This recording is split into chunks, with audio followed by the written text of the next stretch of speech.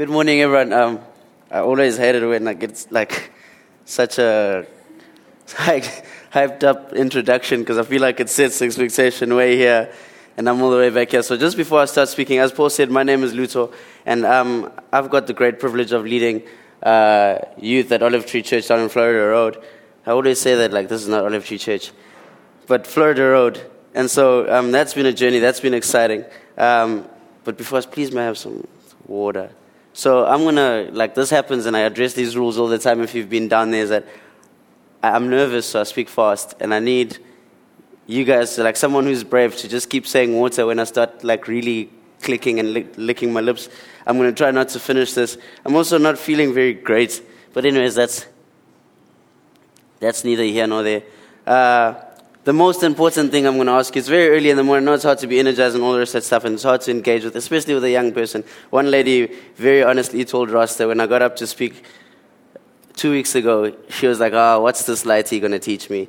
And so Ross says that people don't listen to you until you're 30, and they don't believe you until you're 40. So for the sake of this message, I'm 40 years old. Just please listen. But in reality, I'm turning 25 tomorrow, so very excited. I've been telling my girlfriend and my friends, just don't be distracted by Valentine's Day. Don't spend any of your money. Just keep your eyes on Monday. Yeah, so that's exciting. But anyways, I don't know how much time I have, but I'm going to start in case I haven't met some of you, because I was here, it feels like just yesterday. But anyways, I'm from the Eastern Cape by birth. It's quite a weird story. I come from the Eastern Cape, and then at around 6 or 7 years old, I moved to Port Edward down on the lower south coast. And then I finished primary school there, and then I went to high school here in Durban. I was at DHS. And so I've been through this weird and wonderful journey. I'm going to tell you a story that actually doesn't matter at all, but I just wanted to tell it. So I really enjoyed the Eastern Cape when I was there. I was in the village when I was in the Eastern Cape. And so we spent all our time at our grandfather's house, chasing cows and all the rest of this, fun stuff for age between, I'm guessing, 4 and 12 years old, when you still enjoy being outside and running around and stuff like that. And then we went back this holiday. So I wanted to relive this whole thing of so I walked everywhere. It's really in the bush. You drive 50 kilometers on dirt road to get to where I come from in the Bundus. And so I wanted to relive this whole experience. So I took a walk into the places we used to play in. And after walking about 4 kilometers, it was so hot and I was so far from anywhere that I started sending messages and making calls. Guys, I'm down, dropping pins, if I go missing, started getting a headache, all that kind of stuff. So I regretted that. And then the second thing is that a while later, we had to catch a bull. And so this bull had a long rope attached to it, and it took off, running into the yard. Now Indiana Jones and me, the 12-year-old in me, came back. I was like, yes!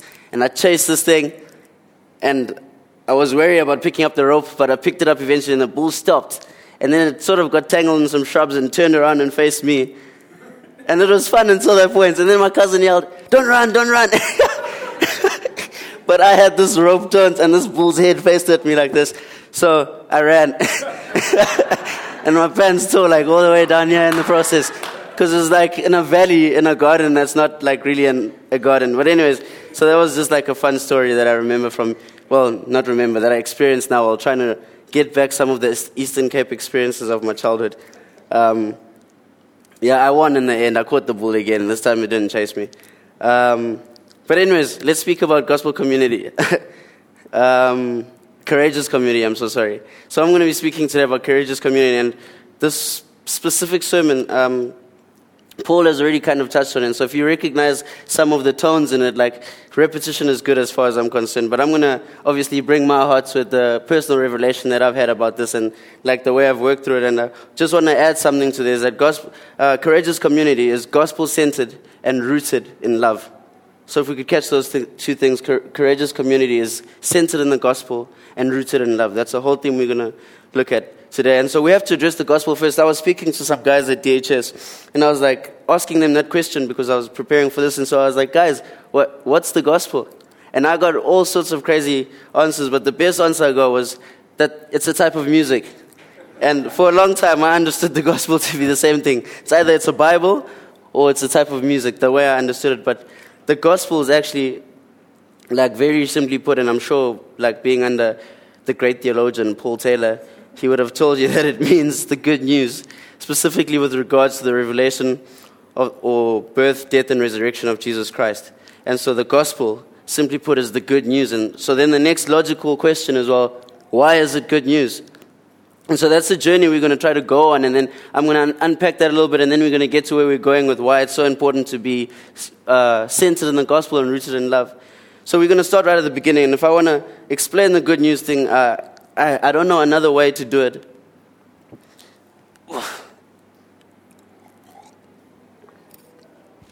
I don't know another way to do it except to start right back at the beginning.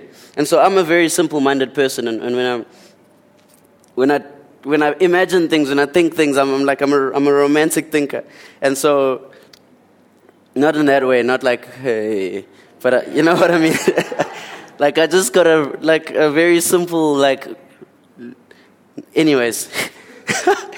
So, this is so fun so far.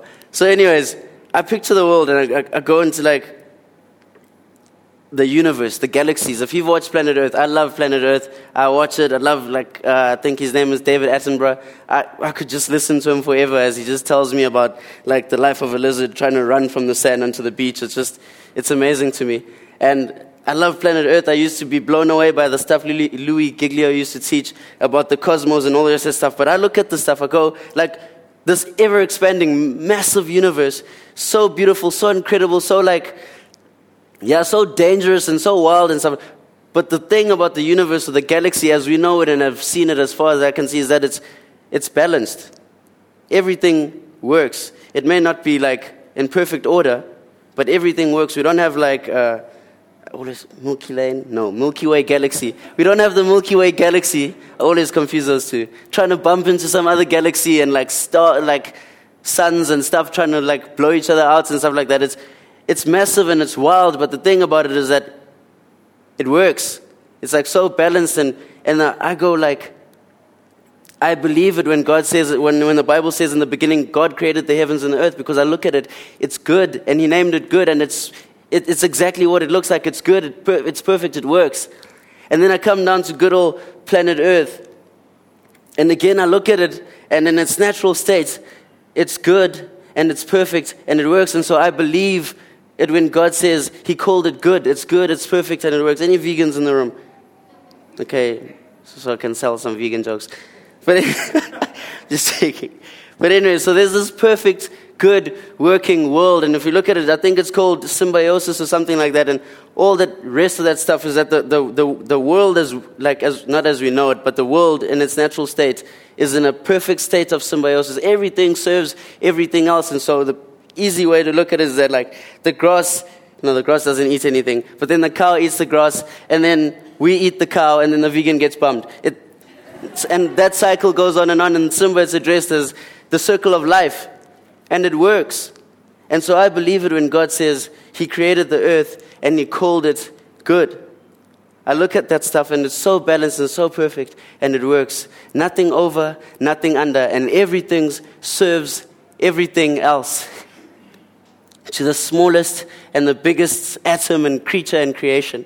But then you come down one more level and you get to the good old human beings. Good old human beings, eh? And then things go. They go right. I was going to say left, but I don't know. I'm left-handed, so right is the wrong way. So then things go that way. And things don't work anymore. And so again, I look at this and I go, in all of creation, in all of the heavens and the earth, the world, the universes, all of that which we know, and all established life, only one thing goes against the grain of everything working for the good of everything else, and that's human beings. And then I have to say, something must have happened. And so then I'm led to believe, I may not know the semantics because I know those guys weren't writing a history thesis or a science breakdown when they wrote the creation story. But there's a deep, deep truth in the thing that happened to human beings at the fall, and I believe that. I believe that there was a serpent in the garden that lied to creation and said, you will become like God, even though they were like God, distorted the truth just a little bit. And they believed that lie.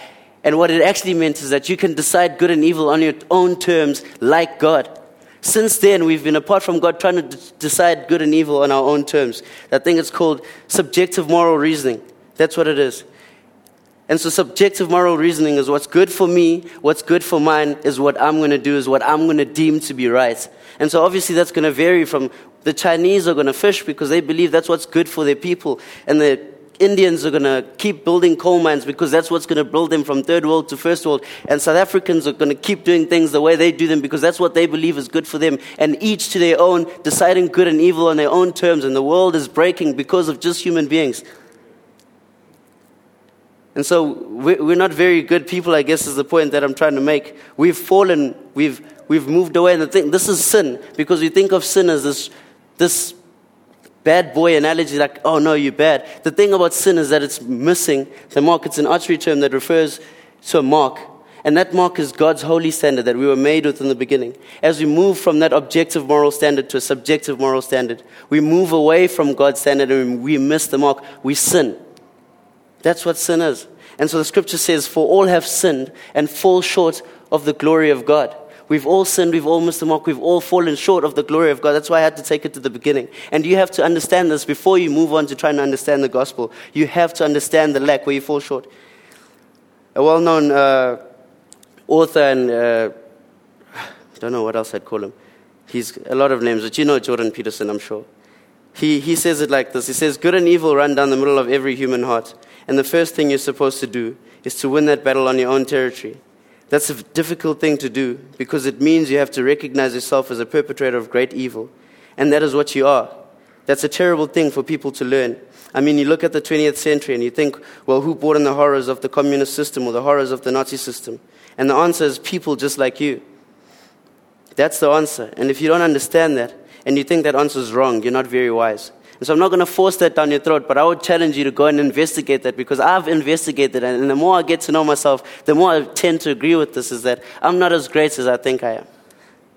A lot of us like to divide the world into good and evil and put ourselves on the good side and point fingers at other people. I mean, like, I get so fed up with vegans telling me what to do about meat, and they're wearing Nikes.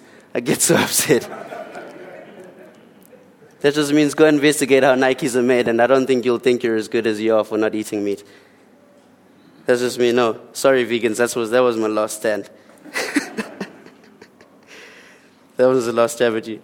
I'm going to move on. But we've all fallen short. We've all missed the mark.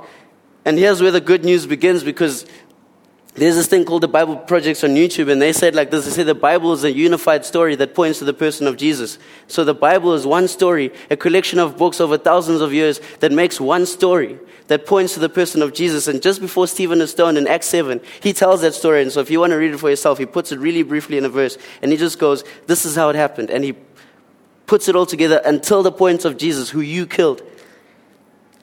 And so it's an incredible story. And the thing about it is that the central theme of this whole Bible is Jesus. He's the middle thing. If you take away Jesus, the whole Bible falls flat on itself. Then it's just another self-help book. It's just another 12 rules for life. It needs the person of Jesus. The thing about Jesus is, here's the gospel again in the verses, John 3:16. For God so loved the world that he gave us his one and only begotten Son, so that whoever believes in him may not perish, but have everlasting life.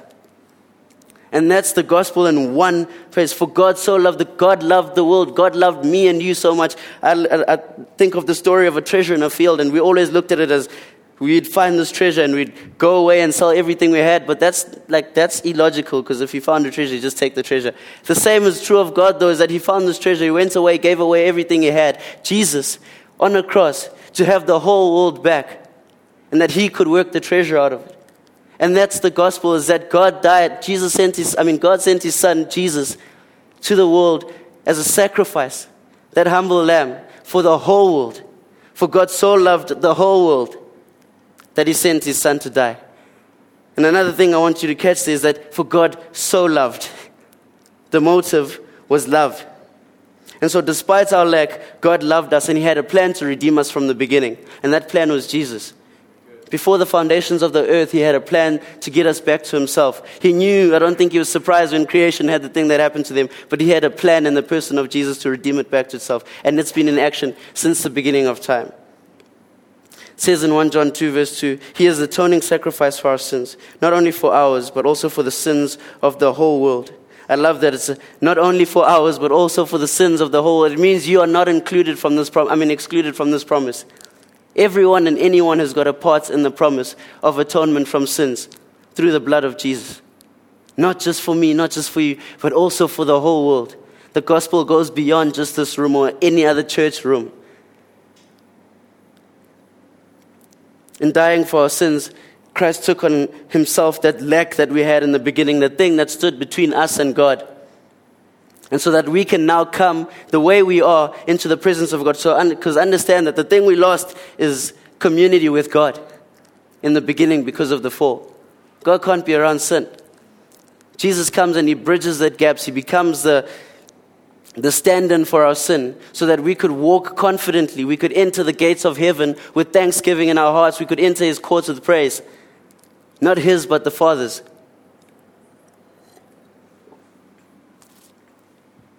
Romans 3 verse 24 says this, and just before that actually 23 is where it says, for all have sinned and fall short of the glory of God. Verse 24, and all are justified freely. Justified freely by his grace through the redemption that came by Christ. And in Romans 5 verse 8, but God demonstrates his love for us in this: while we were still sinners, Christ died for us. But I want you to understand again that the motive was love. The motive has, and always will be love. I look through the whole Old Testament and my mind is consistently blown by God's acts of love and the character and the heart that God demonstrates toward people. His love. I read the book of Hosea, it blows my mind. When he says, go marry a prostitute to a prophet, and the prophet does it, and then the prostitute cheats and runs away, and he says, go get her back, pay the price, and marry her again.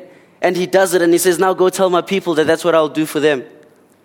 Later on in Hosea, he goes on to say, how can I forsake you, Ephraim? How can I give you up?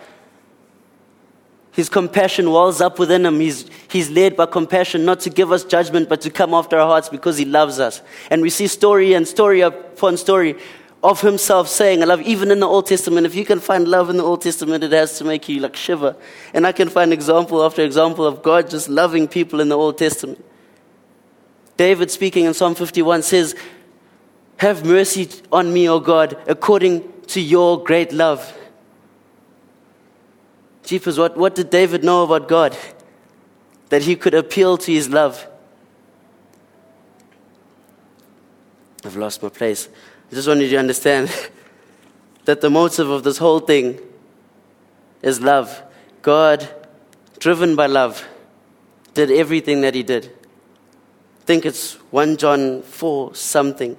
Again, it says that this is love, not that God would lay down his life for us, that he would send his son to lay down his life for us. I'm paraphrasing really badly.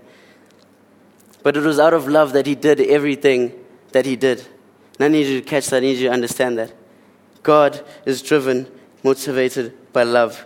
Paul understood this lack that I was speaking about, and this is what led him to say when he realized the love and understood the revelation of the gospel. He says this in 1 Timothy 1 verse 15. Here's a trustworthy saying that deserves full acceptance. Christ Jesus came into the world to save sinners, of whom I am the worst. But for that very reason, I was shown mercy so that in me, the worst of sinners, Christ Jesus might display his immense patience as an example for those who would believe in him and receive eternal life. Now to the King, eternal, immortal, invisible, the only God, be honor and glory forever and ever. Amen. He's going, I was a terrible person. He was on his way to murder Christians when he was stopped by Jesus. But I encountered Christ, and Christ came after me because he loved me so much that he was willing to use me so that I could be a window to the rest of the world of his goodness towards us. This is a trustworthy saying that deserves full acceptance. He goes on to say this in 1 Corinthians 2 verse 2, because this is what happens when the gospel gets into you. He says, I made a decision to know nothing else while I was with you except Jesus Christ and him crucified. The gospel got so deeply into Paul that that's the only thing he wanted to know. The only thing he wanted to profess about. I was speaking to Rick yesterday, And we're just discussing the thing of a good life or good gifts. And the thing is that when the gospel got into the disciples, they'd heard that God said they could ask for anything in His name. And if they ask for good things, He's not going to give them snakes. But they still, 11 or 10 out of the 12 died martyrs' deaths. And one killed himself. They had a completely changed idea of what was good after the gospel had gotten into their hearts. They'd completely sold out and decided to know nothing else except Jesus Christ and Him crucified. They weren't interested in having a nice house and a nice car and good things anymore. They were interested in taking this good news to the rest of the world, even if it meant getting them killed, because that's what happens when the gospel gets into you. So anyways, the gospel can change your life, and I think it's just for you to give it sanction in your life, just really start to investigate. I always say that it's very interesting that Israel, the nation of Israel was named after Jacob, who had his name Jacob, and then was named Israel, which means he who wrestled with God.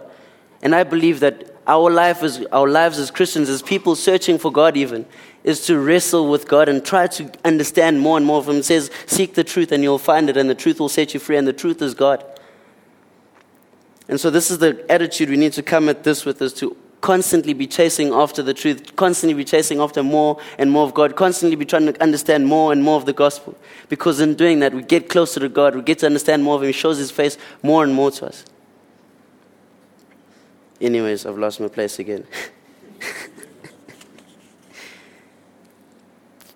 But the gospel can change lives, it leads to change lives, but what does this look like? And again, it's in one sentence, John 13, verse 34. A new commandment I give to you, to love one another as I have loved you. So you must love one another. There's the action of the gospel. This is how we act on the gospel. And this is love. It says this about love. In two places. First, when Jesus is addressed by the Pharisees trying to challenge Him on the law, and they say, what's the most important law of the commandments? And He says, one is to love the Lord your God with all your heart, all your mind, all your soul. And the second is like it, to love the neighbor as you love yourself. And the second time they ask Him the same thing, or the second interpretation, He says the same thing and finishes it off with, the rest, or all the laws and the rest of the commandments rest on these two. Which means love is the central theme of God's heart. Love is the most important thing to God, according to Jesus. And then in 1 Corinthians 13, goes on, Paul again, knowing the same thing, goes, you can have all the gifts. You can have the gift to preach, great. You can have interpretation of tongues. You can give yourself over to sacrifice or to death so that you can boast. But if you don't have love, you've got nothing and you've gained nothing from that whole experience. He goes on to finish that verse by saying, now these three remain, hope, faith, and love, and the greatest of these is love. Love is the most important thing. I believe it's who God is. In fact, it does say that in 1 John 4 again. It says, if you do not know love, you do not know God, because God is love. And so this is the action call, is to get the first part. A new commandment I give to you, love one another. We get that sometimes. We're like, okay, I'm just going to be a good person. I'm going to love people out of my own strength. No, read on. Love one another as I have loved you. We need to go back to the beginning to understand how God has loved us in order to love people from a rich place, from a place that brings life. As I have loved you. And that was love demonstrated by God, that He laid down His life for us while we were still sinners, while we were still not deserving of it. Goes on to state some characteristics of love just before he says the greatest of these is love. And he goes, love is patient, love is kind, love is slow to anger, quick to forgive, and I can't think of all 8 verses. You go read it for yourself. And that goes that's some tough requirements. That's a difficult thing to do. But this kind of love requires courage. And this is where Courageous Community comes back. And this kind of love that the gospel requires us to love with requires a tremendous amount of courage. And this is the thing about courage, is that courage isn't the absence of fear. It's the ability to do the right thing despite it. And so, now having moved to Port Edward and the South Coast and all that, I came into a lot of white friends that do crazy white people things. And so, on plenty of occasions, I've found myself standing on like the edge of a cliff, looking down, and my heart is in my throat, and I'm scared, and I'm like, how did I let these people talk me into this kind of stuff? Or I'll be in the middle of the ocean, and like on a stick, and I'm like, how did I get into this situation? And so, in those moments, it's not that I'm not afraid that I do the things that I do. I'm afraid, but it's the decision to act despite those. And it's the same thing for more serious things about fear. Because courage is not that you're fearless. I think being fearless is just being crazy, in my opinion. But being courageous is having fear and doing the right thing, the noble thing despite it. Being able to act nobly, righteously, despite what fear might be saying. And that's only the Holy Spirit can lead you to that place. Only the Holy Spirit can be with you in that place to help you walk it out properly. So us as Christians in a courageous community, we don't ignore the reality of the world. We don't say this is not happening and this is not real. We don't have our heads in the sand. We acknowledge the reality. We go, life is suffering, tainted with malevolence. It sucks. Things aren't necessarily good. And they may not be for a long time. Things happen to people who don't deserve them to happen, and things happen to good people. Despite that, we act not based on the fear around us, but the Holy Spirit within us. That's the power of the gospel. That's the thing that should define a courageous Christian community. Not that we're not afraid, we're afraid, but we act nobly despite that fear. We do the right thing despite that fear. And obviously this sounds like a bunch of great ideas that are hard to act on at the moment, but I've got a couple of examples. Obviously I haven't lived very long. So, like, who am I? I'm just going to use the experiences that have happened just over the past 3 weeks. And so obviously I lead the youth, and at that stage, the things that people fight about the most, or every fight, is usually rooted in pride, rooted in what someone made you look like in front of a girl. And so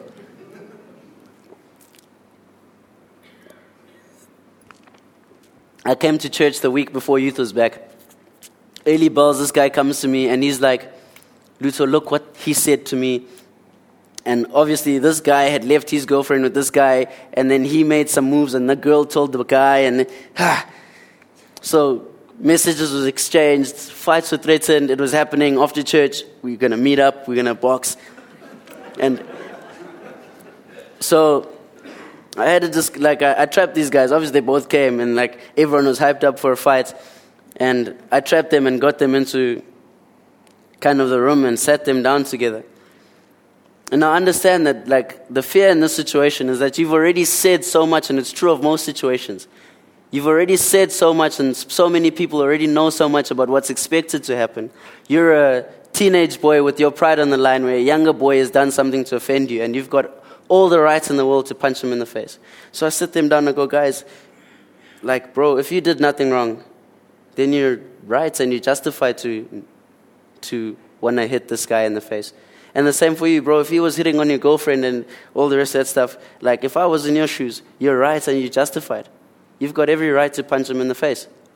But he had a cross on his chest, and I said, but you believe this thing. If you really believe the thing about this cross on your chest, this challenges you to do things differently in this moment. And this is how we not just avoid danger, but this is how we change the world. And it starts with small things like that. And so we spoke about it, how are we going to bring the gospel into this little moment? At the end of it, they couldn't talk at first, and their eyes were watering, and then they knew what they had to do. Everyone was so disappointed when they came out of the room walking together, because everyone loves a good fight on a Sunday morning, especially when there's load shedding. No? But anyways, and so that was disappointing for everyone else, but it was good for them. And then a more serious case, again involving a teenager, and now his ex-girlfriend, and this one had said this and that. The parents had got involved, some nasty things were said again. And he comes to me in the morning, he wants validation to go, I'm right for saying what I said. Please just, look what they said to me, look what they did to me. And he tried to explain. Again, he didn't expect that I was going to say, bro, you're right, cool. But now we're Christian, we're supposed to do things differently so that a different outcome comes from this. Not the easy thing, but the brave thing. And so it took a while.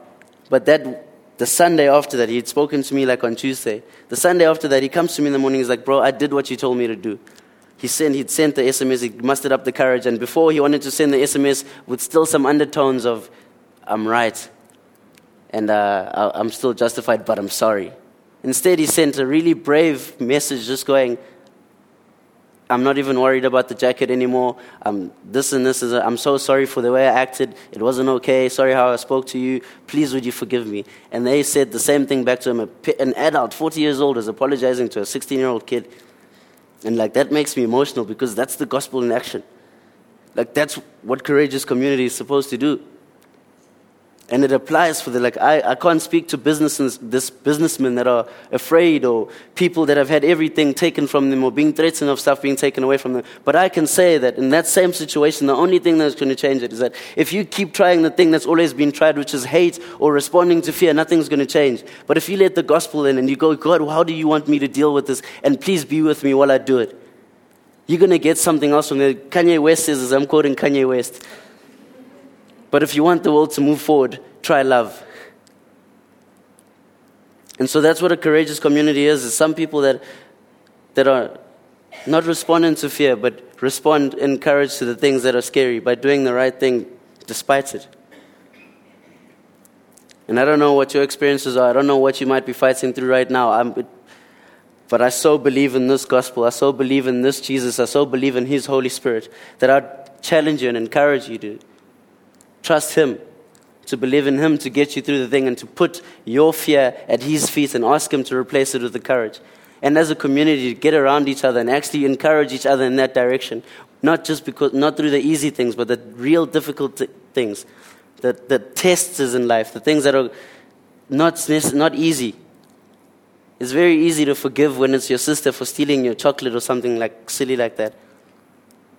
But it's very hard when you've been offended by someone who's cheated you out of business or done something that's untoward, where you feel justified and right to do the thing that you're thinking of doing. And then just an ending. I've probably gone over time, but you'll forgive me. Paul ends this like this. He says, don't be fooled, you foolish Galatians. How dare you start something in the Spirit and hope to finish it alone? Because at some stage in this, you're going to do the courageous community thing. You're going to walk boldly and you're going to grow as a Christian, but you get to a place where you think, I should have it figured out by now. I should be able to do it by now. I shouldn't be messing up anymore. All the rest of that stuff. And that stuff is not of God. What you begin in the Spirit, you finish in the Spirit. You can never, ever fall out of the love of God. You can never fall out of His grace. You can never fall out of His forgiveness. And if anyone tells you there's anything else you can do to add or gain favor from God, it's not true. He died once and for all, completely and thoroughly, so that you and I could be saved forever. Start this thing with God, run it with God, and finish it with God. I guess that's my parting shot. Can we pray? Father, thank you so much for your love for us. Thank you so much for the plan you've had in place since the beginning to redeem us back to yourself because of that love, Jesus. And I just pray now that through the sacrifice of your Son, we'd receive a fresh pouring out of your Spirit, Jesus, to see this gospel, to understand it, to internalize, and for it to start to work in our hearts and in our lives, and to bring real change. Jesus, I just pray that we wouldn't just be hearers of the word, but also doers of it. Even in the difficult times, Jesus, I just pray that you'd strengthen this community and all the many communities that exist within it, Jesus, so that they may bring life and life in abundance to any situation and environment that we find ourselves in. We love you so much, and we lift everything up to you. In your name we pray. Amen. Well done, Lutz. If you just humor me, I think there are two groups of people here who might need to do a little bit of business with God while the rest go and grab coffee. Love requires two things. One is that you set yourself free from the bitterness that you're busy hurting yourself with. And I'm just convinced, because I'm totally fair and square in that category. There is someone this last week that I need to, if I'm going to love them properly, I don't just get to write them off because they're clearly in the wrong. I need to go and sit with them and go, wow, that hurt when you did that. And that made me feel like this when you did that. But I want to understand where you're coming from because you're worth more to me than being right. And I think there's some people here who have been hurt or have been disappointed by the way others have treated them, churches have treated them, whoever has treated you. And you're totally in the right to go, well, essentially you're dead to me now. Yeah, we'll be polite to one another. Yeah, we'll go through the motions. But that little seed of bitterness, not only is that the opposite of love, which means you're not treating them the way God treated you, which means you're allowing a little bit of hell to remain on earth when your job is to bring heaven on earth.